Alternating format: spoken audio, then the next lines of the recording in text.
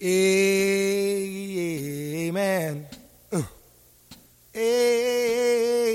Amen. Amen. Amen. Amen. With the horns now.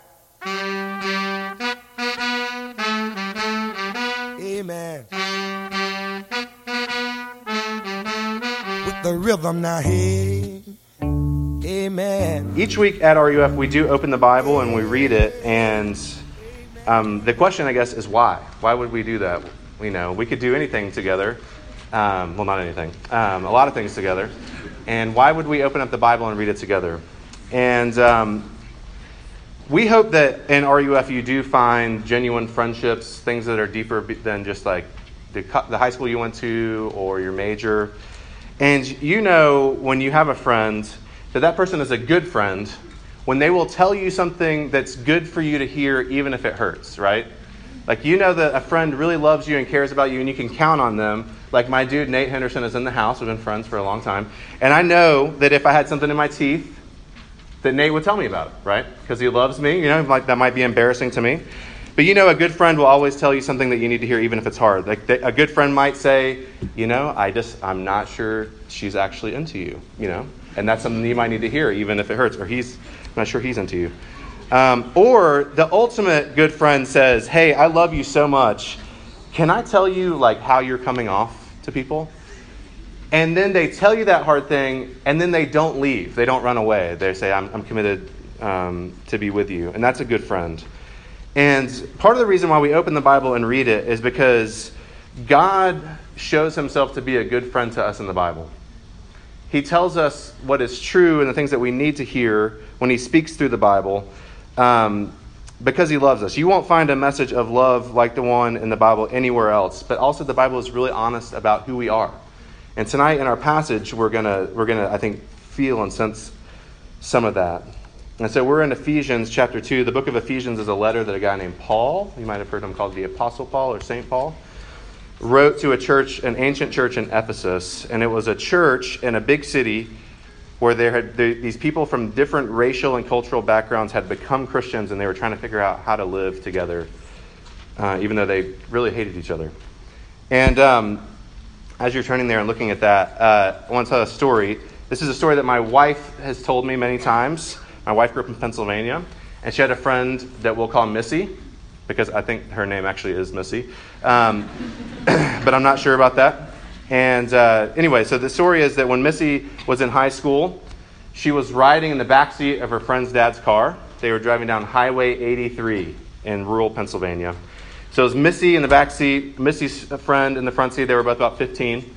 And Missy's friend's dad was driving. Okay, 65 is the speed limit on 83, and they're barreling down 83 when suddenly and very unexpectedly and tragically, her friend's dad had a massive heart attack driving the car. Okay, a massive heart attack, and died basically immediately. Okay, which is awful, and you can only imagine what she was going through, what her friend was going through. But as this happened, her dad is in the driver's seat of the car, and they are literally barreling down Highway 83 at 70 miles an hour, and nobody is in control of the car. Okay? And the reason I tell that story and leave it hanging there for a second, we'll come back to it, don't worry, is because I want that story to be sort of in your mind as we begin reading this passage. Because it's pretty stark what God says about us in this passage. And I want to start just reading the first 3 verses if you want to follow along or listen. Paul writes this: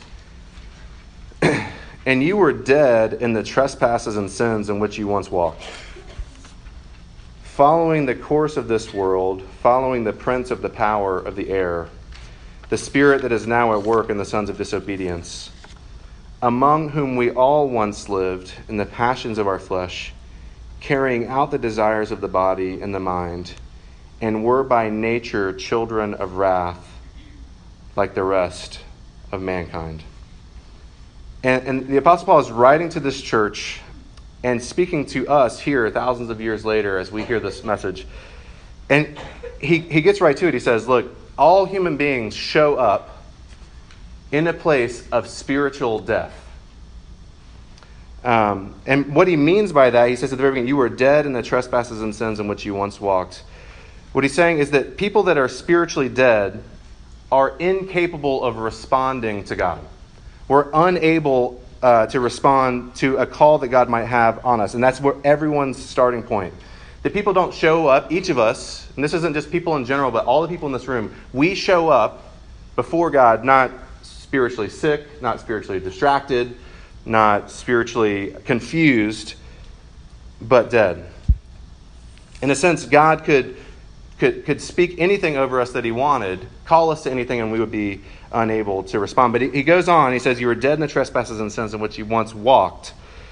Now, the death that he's talking about here is kind of like the dead on The Walking Dead. I gave up on The Walking Dead, going to be honest, because, I thought this was going to be the last season. I tried to jump back in, and then they're like, nah, we're going to keep it going. And sometimes you just got to know when to kill a show, And but I'm out of The Walking Dead. But if you've ever watched The Walking Dead or really any zombie movie, you know that the dead never stop moving, right?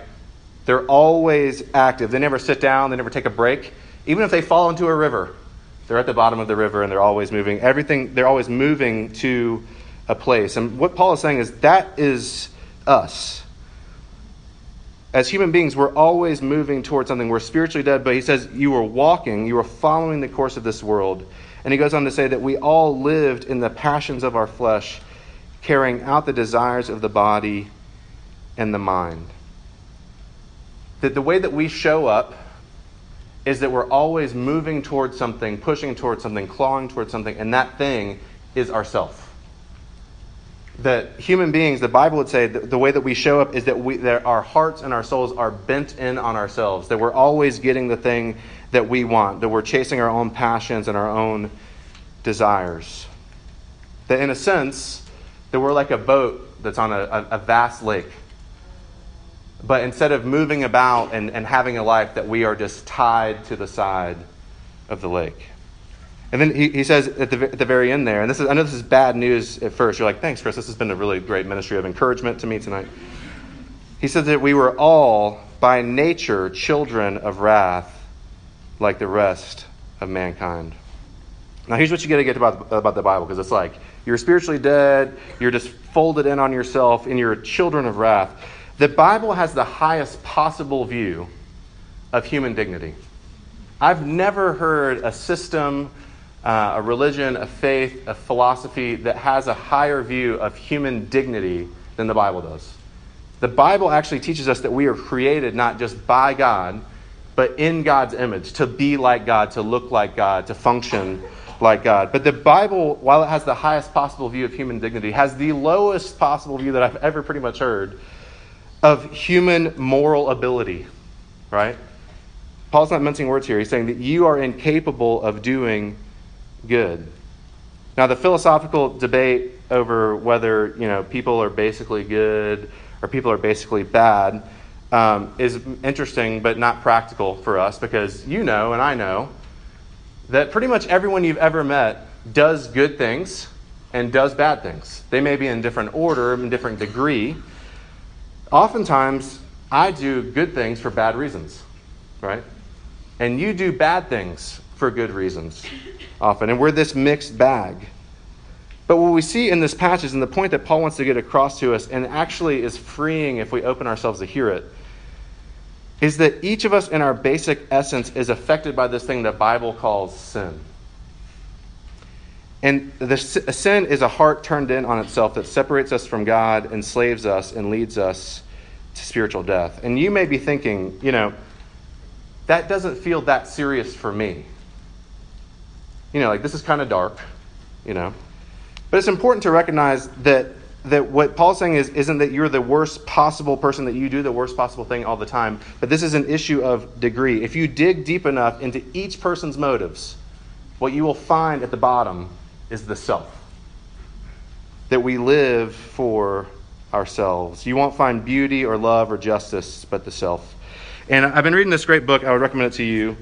It's called Unapologetic. And this is a great book about why the Christian faith actually makes emotional sense. And this is what the writer, his name's Francis Spuford, says. he refers to this nature, this thing that Paul's talking about, as HPTFTU. And I'll let you figure out what the F means. But he refers to it as a high propensity to F things up. Okay? He says that human beings by our nature have a high propensity to F things up. And this is what he says. HPTFTU is what flying a plane into a skyscraper has in common with persecuting the fat kid with zits. It's what doing crystal meth has in common with having an affair with someone you don't even like.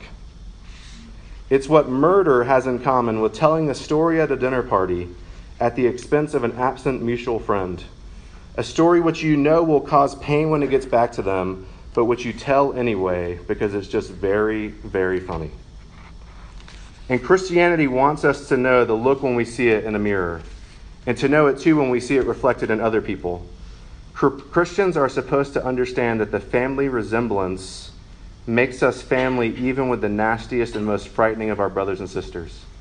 We're supposed to do our fallible, failing best to perceive other bad people as kin, as family. And that's what Paul is getting across here. That whether it's doing the worst possible thing or telling a joke about a friend that isn't there at their expense just because it's so funny, is that we are, in a sense, enslaved to ourselves. Then my question for you, before you're like, I'm done with this, is do you feel free? I want to take the moment because, again, I do believe that this can be very freeing for us if we just allow it to be. Because we spend so much of our time trying to convince ourselves that we're okay. And when maybe you're not. Do you feel free to tell a friend something that they need to hear at the risk of them hating you? Do you feel free to be vulnerable with another person about your own failure or pain, even though it might make them stop texting you back? Do you feel free to befriend someone who doesn't increase your social standing? Or to forgive someone and let go of the intoxicating feeling of being right? Are you free to recognize that you've been hurt, but that doesn't make you a victim? Are you free to admit that you're wrong? Are you free to break up with your significant other even though there isn't someone waiting in the wings and you might have to be alone for a while? Are you free to marry your significant other even though you don't have your lives perfectly arranged? I mean, when was the last time I or you did anything that wasn't at least in some part to make other people like us or to think well of us? Are you free to face the reality about yourself without numbing or justifying what you do?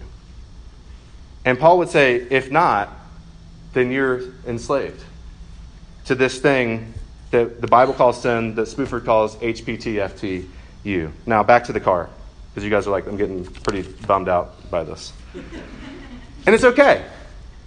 It's like okay to hear something that's hard and recognize that it's hard. Back to the car.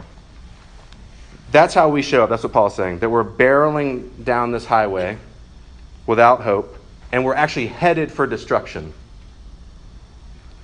And so what happened? Missy, the 15-year-old in the back seat, dives into the front seat of the car.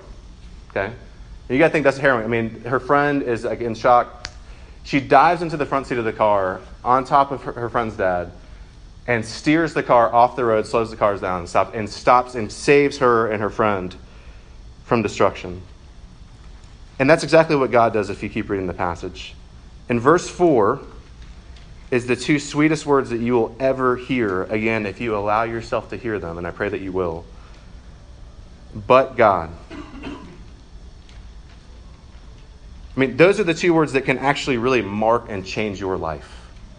Because whatever it is that if you felt stirred by something when I was talking about the bad news, the answer is always, but God.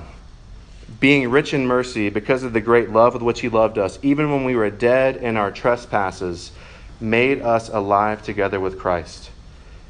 By grace you have been saved. And he raised us up with him and seated us with him in the heavenly places in Christ Jesus. And here's why.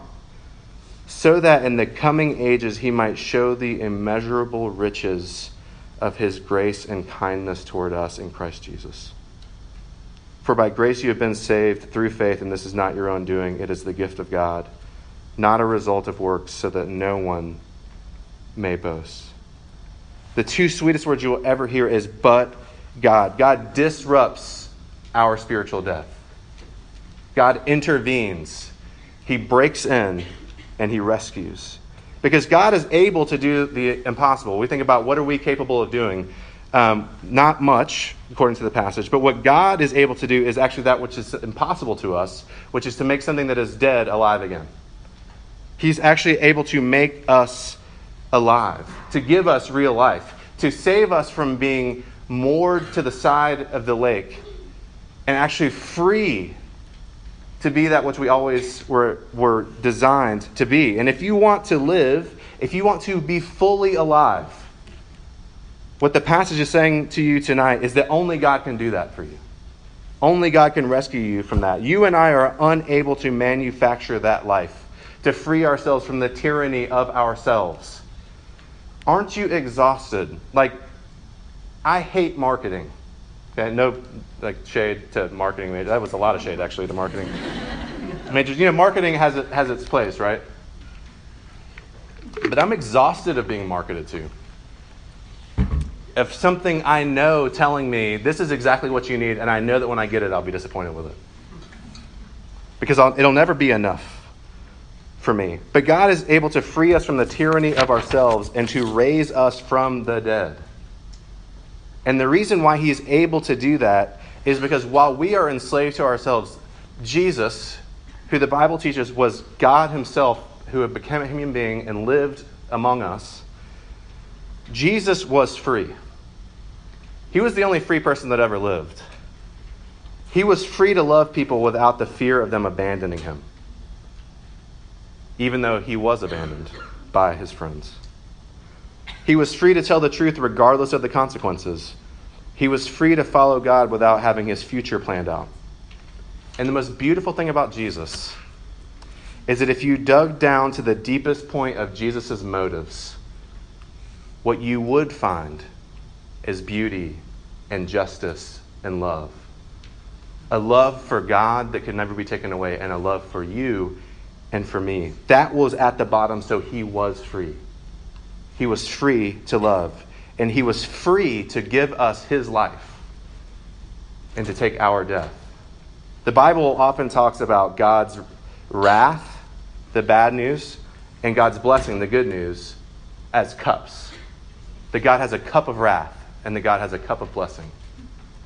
What Jesus did several thousands of years ago by going to a cross and suffering for things which he had no business suffering for because he had done nothing wrong, was that he took that cup of wrath from us, the one that we were born into, the passage says, and he drank it all the way down, and he gave us the cup of blessing. And you will never get the cup of God's wrath, ever, if you know Jesus, not because he's just not going to give it to you, but because he drank it all the way down. He took our death to give us life. And if you want to know good news, look at God's motives. I mean, if you think about your motives and actually look at them, and then contrast them with God's motives. Look in verse 4. The reason he did this is because he's rich in mercy. The thing that makes God rich is mercy. And then he goes on to say, because of the great love with which he loved us. God has done this because he loves you. Because nothing could ever possibly make him more full and happy than blessing you. People like you and me. People that are turned in on ourselves. And then I love in verse 7, it says, so that in the coming ages he might show the immeasurable riches of his grace and kindness toward us in Christ Jesus. God rescues people from death because he wants to show you the riches of his kindness. And it would take an eternity to do that because they're immeasurable. He did that so that he could bring you up to where he is. Humans, and some of you know this really well, we use power, our power, if we have power, to restrict access to things, right? That's what power doesn't mean that necessarily that you have money, doesn't mean that you're able to hurt someone. What power really means is that you can prevent someone from getting somewhere that you are, right? That you can disable them from getting there. Humans use power to restrict access, but God uses ultimate power to grant access. The reason why he raised people up is so that he could seat them where he is, in his presence. And it's all free. Again, in verse 8, he says, for by grace you've been saved through faith, and this is not your own doing. It is the gift of God. The thing about a gift is that the only thing that you do with a gift is just receive it. He gives it to you. He offers it. That means that there's absolutely nothing attached to it. You don't deserve it. I don't deserve it. No one deserves it. God just gives it for free. Because he loves you and he wants you to have life and to have freedom and to be the thing that you were always created to be, which is someone that doesn't, at the deepest part of who you are, just care about yourself. So what are you supposed to do with that? Now that I've gotten all worked up, I'm going to Disney on Friday morning, so I'm just let it all hang out. What are you supposed to do? If you've ever been in a 12-step program, you will know the great wisdom that all 12-step programs know, which is the first step toward healing is confession. You will never have healing in your life until you are able to confess to other people and to God. And the invitation for you is just confess. It's all a gift. So you can just say to God, I was wrong. I was wrong about everything that I ever wanted, and it was so lame and compared to what you're offering to me, and I was wrong, and I'm sorry. And just take the gift. The gift is Jesus. And now everything will change from that point, because while you were more to the side of the lake, and now you have to learn actually how to live as a boat that has a purpose out on the lake, and we'll get to that in a second. Everything will change because you don't just go from death to life without some major life disruptions. But what happens when you say, I was wrong, Jesus helped me, is that immediately God raises you up to be with Jesus. He doesn't say, now here's the path. He says, now you are with me in my love. You may have been hearing it your whole life, but you've never surrendered to Jesus. And this is a great time to do that because the gift is open for you. And if you're here and you are a believer in Jesus, this might mean that you need to confess your tendency to otherize people, to, as subtle as you want to make it, construct a people that are us and a people that are them. Because Spooford is right about this. The great job of Christians is to recognize the nastiest and worst people around us and not just to call them friend, but to call them family. And to say, yes, that is me.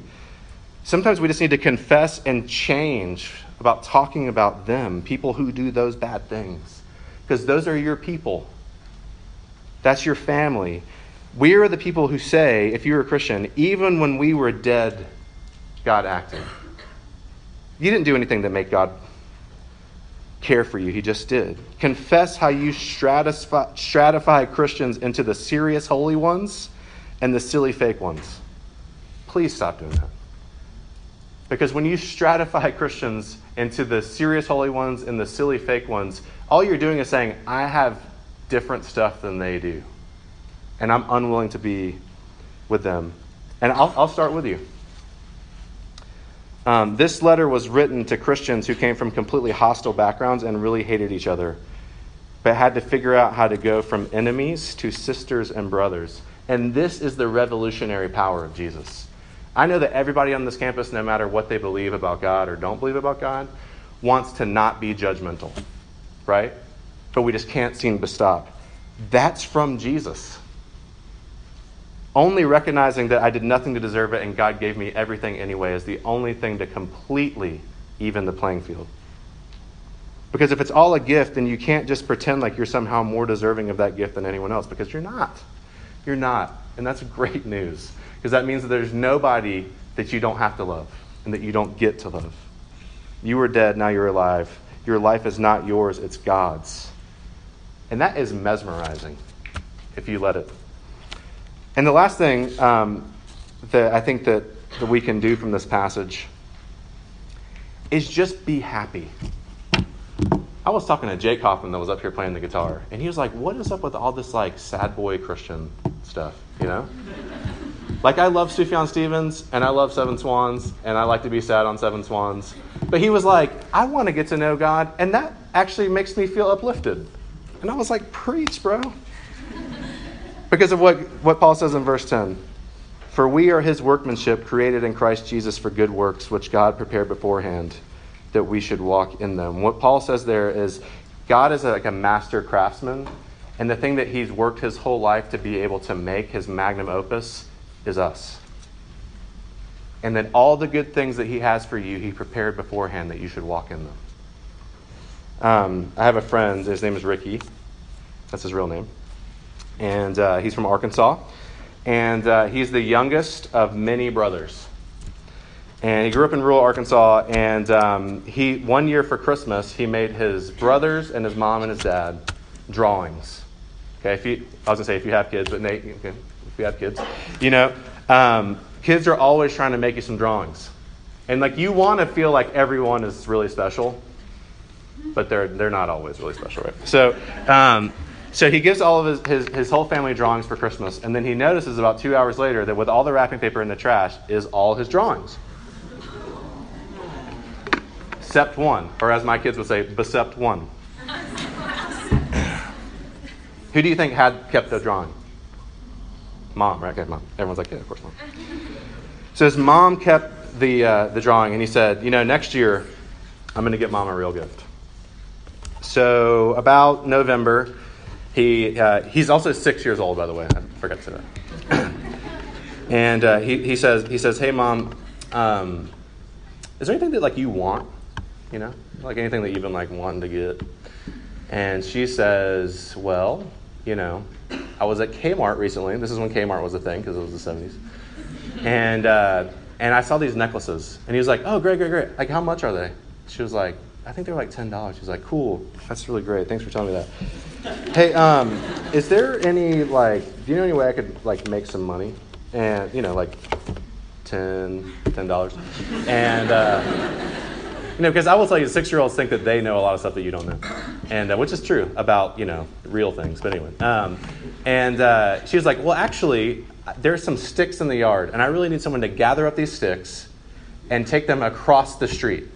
Okay? This is clearly a fake job, right? Like, this isn't a real job. This is a job that you just want to pay somebody and make them feel like they earned it. Okay? So he's like, okay, great, I can do that. And so he spends all afternoon picking up the sticks and carrying them across the street and dumping them on the other side of the street, probably somebody else's yard. And he comes in and he's like, hey, Mom, I did it. And she gives him the $10. She's like, oh, thanks, this is great. It's great.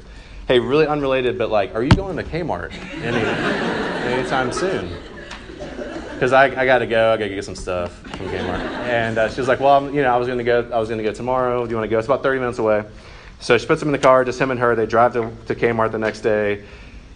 He finds the necklaces and he checks out, right? And then he has his little bag. And then she drives him back home in the van. And then he gets home and he's like, I'm about to wrap these. And whether you're 6 or 60, it takes a lot of work to learn how to wrap a gift. Let's just leave it at that. And he does a terrible, terrible job at wrapping this gift. And he's like, this won't stand. This gift has to be beautifully wrapped. And because I want her to be surprised. And so he takes the gift to the person that he knows is really good at wrapping, which is his mother, right? And he says, hey, Mom, I have this box. Don't look at it.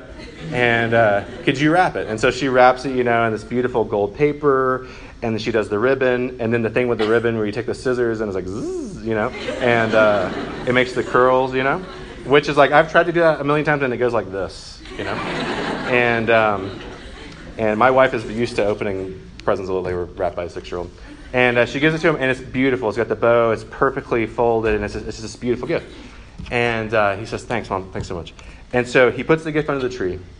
And then Christmas morning comes. That was loud. Christmas morning comes. And Santa?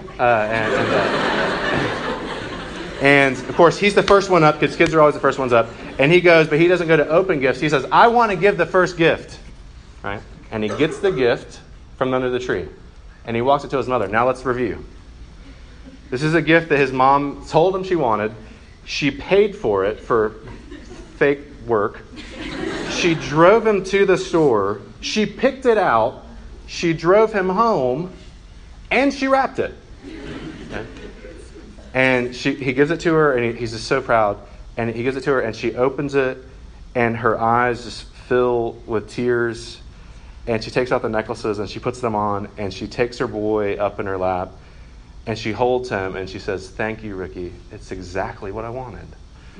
And what God is saying to us tonight from this passage, when he says that you're his workmanship created in Christ Jesus for good works, which he prepared beforehand that you should walk in them, is that you can be happy. Everything that God wants from you, he already gave it to you.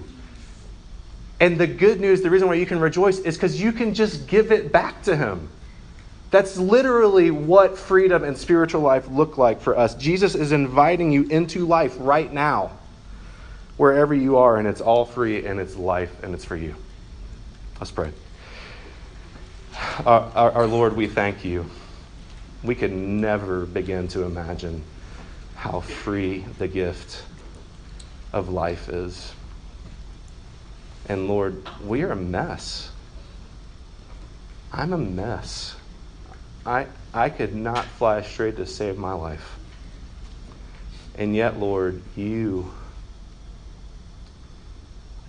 don't leave us to that. You don't abandon us in that. But you just say, just come to me.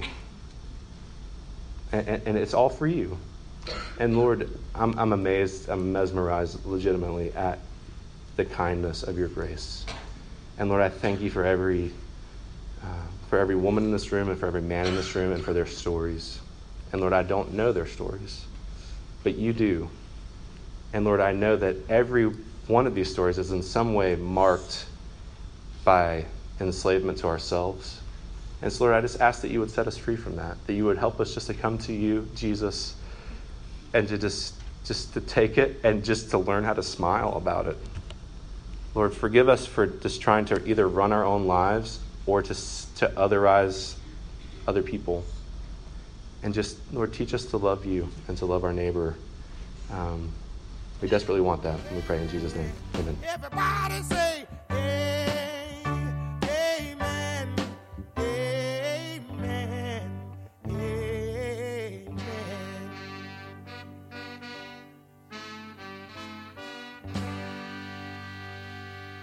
Amen.